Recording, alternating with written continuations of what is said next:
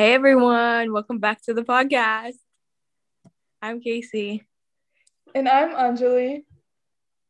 and today we're going to talk about Anjali's dysfunctional ACL. So I tore my ACL on January 6th, which was the same day as the riot on the Capitol. So it was a terrible day. Do you want to talk about how it happened? Yeah, so I was on our school ski team, and it was my first time going down a slalom course, which is like the course with the red and blue gates that you have to take turns around. And I think I made it 30% of the way through the course, and then I fell, and it hurt. So after you fell, were you able to walk properly, and go on the bus and or did you stop skiing right after that? After I fell, I couldn't really get up because it didn't look like a hard fall, but it was a hard fall. So I was able to ski to the bottom of the mountain, and my coach asked me if I wanted to go again, and I was like, absolutely not, because it hurt so badly. And I was able to walk, but I was limping a lot, and it hurt. So what happened after you came back from the practice? After I came back, I got home, and it was pretty swollen. It wasn't that swollen. I didn't think anything was wrong with it because I was still able to walk. I figured that if something actually bad happened, I wouldn't be able to walk at all. My parents also thought I was fine. And I just kind of thought that once I slept and everything, it would be fine the next day. But I was so wrong because that night, I remember I woke up at 3 a.m. writhing in pain. Oh my God. Yeah. And then you went to the doctors, right? Yeah, I went to the doctor the next day because when I woke up the next morning, my dad said that my knee was the size of a softball. Oh my God. Yeah, super, super swollen. Um, and I got to the doctor, they took my x-rays and everything. And the doctor never told me that he thought my ACL was torn, but he did tell my parents that. So I thought everything was fine when I left the doctor's office, but clearly it Oh, wasn't. that's Yeah. And then a couple of days later, I got an MRI. It was actually really cool because it's like this huge white machine that you go into. And I think the way it works is that they send really high radiation waves through your leg. And later that night, I was able to see the MRI and the different layers of my leg. It was pretty cool. Yeah, didn't we learn about that in chem or something? With Yeah, I think the you mentioned it. electromagnetic stuff. Yeah. And then what happened after you got the MRI? I think in the week after, I went back to the doctor's office and they told me to start going to physical therapy. So I did a lot of physical therapy before the surgery, just so I could bend my leg fully, straighten my leg fully, and so my leg could be stronger going into the surgery. And then do you want to explain what happened right before the surgery and what things you had to do to get prepared? Yeah, so the week leading up to the surgery was really hard because I was stressed. I had a bunch of testing quizzes, and I think my high level of stress kind of impacted how I did on those testing quizzes. um, so the day right before the surgery, I had my last meal because you can't eat or drink the day of your surgery. And I got there at 6:30 in the morning. They had me change into a gown and a robe and these socks and a hairnet. They showed me how to use the crutches in the hospital. And then they showed me to my bed. And I met with the doctor who was an anesthesiologist who was going to be the one giving me the nerve blocks and putting me under anesthesia.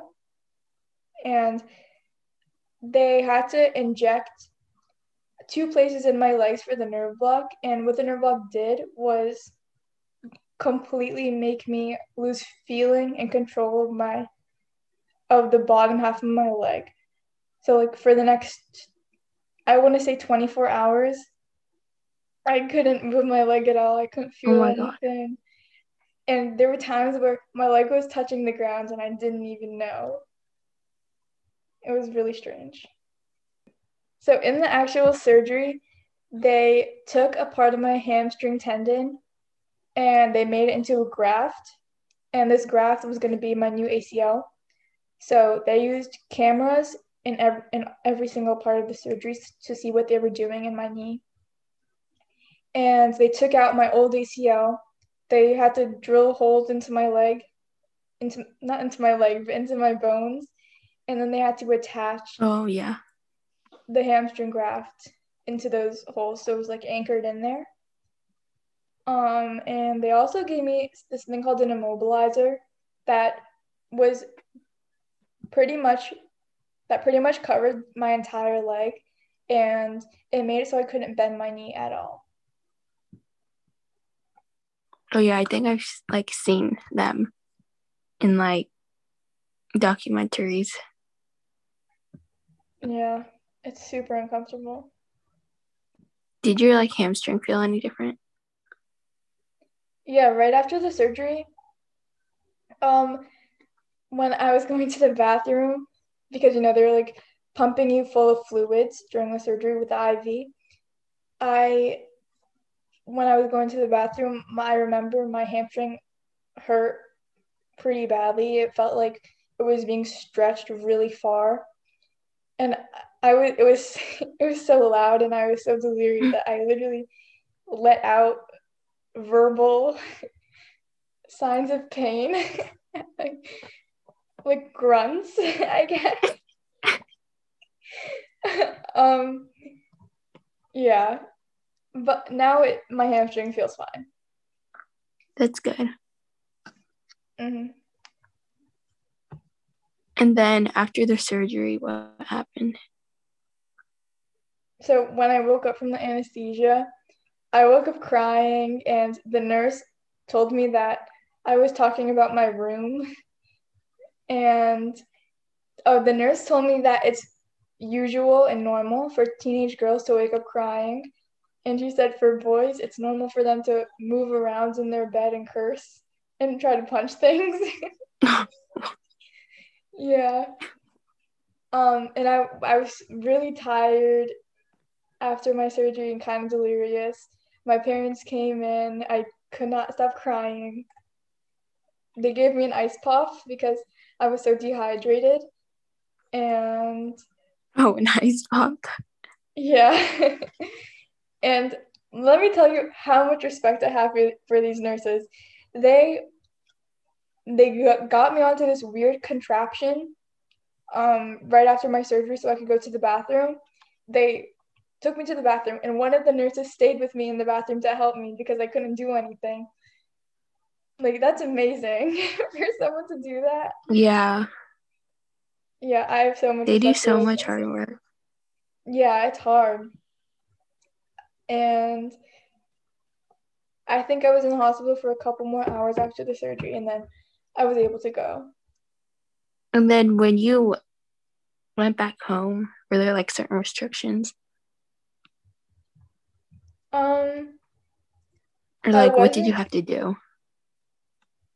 so I wasn't allowed to put any weight on my leg right after the surgery. I had to use my crutches. I also had to use this ice machine thing that circulated cold water around my knee. And every day after the surgery, I had to use this thing called a constant passive motion machine or CPM machine that just bent my leg up and down for 2 hours, 2 times a day. So it was a lot of time on the CPM machine. And the first few days being home in general just really sucked because I couldn't do anything. I needed to get help. My mom's help going to the bathroom, changing my clothes. I couldn't get up the stairs really on the first day. And I think that I don't know if you heard of this, Casey, but there was this thing that your brain does with bad experiences. It kind of makes them seem better than they were, or like you just completely forget about them in your brain. So I kind of think that those days were so bad. I'm not really remembering how hard it was on me. Oh my God. Oh, also the first night I was literally delirious Oh my and I just couldn't manage my emotions and I was just unfiltered and yeah. So now it's been like 2 weeks, over 2 weeks. Yeah, almost 3 weeks. So what have you done like since then, like since getting the surgery? I saw the doctor twice and they took my stitches out. They gave me a new brace, so I'm not in the mobilizer anymore. I also can walk now. I don't need to use the stupid crutches. I really despise the crutches. Um, I'm able to bend my leg now to I think 130 degrees, and my leg can straighten finally. But the one thing I will say is that I don't have any muscle in my leg anymore.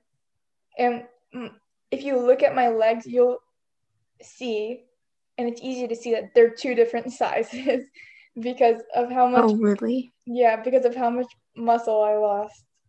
And then for physical therapy, do you like, how do you like work on it? Or like, what do you do? Um, I think the coolest thing that we do is this thing called STEM, and it's basically these two electrode, I think they're called electrodes.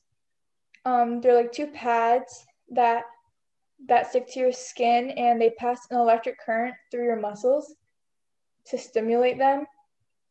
And I've been doing a lot of that because I can't really use that leg um, in ways that will get it to be more strong. For now, we also started doing lunges and squats and stuff like that. I think it's amazing how you can walk and it's barely even been a month. It's not even a month.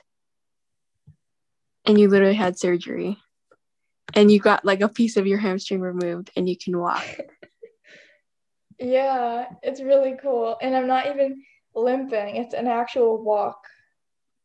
Oh, they also had to teach me how to walk because they had to teach me like you have to go heel toe when you put your foot down, and then you have to go take your heel off the ground first and push off and then bend your knee. So it was kind of hard to learn how to walk again, but now I'm a pro.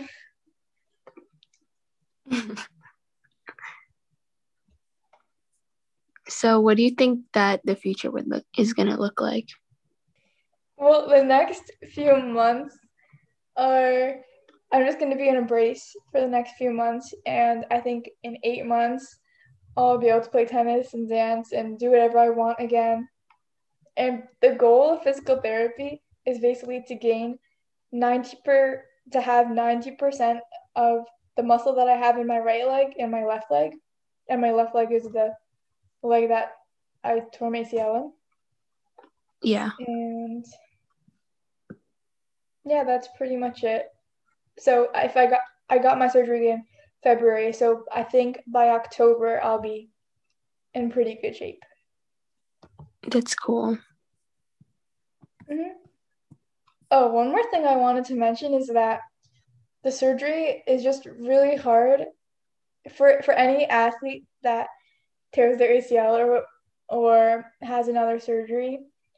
It's really hard mentally because you can't do anything and you can't go anywhere.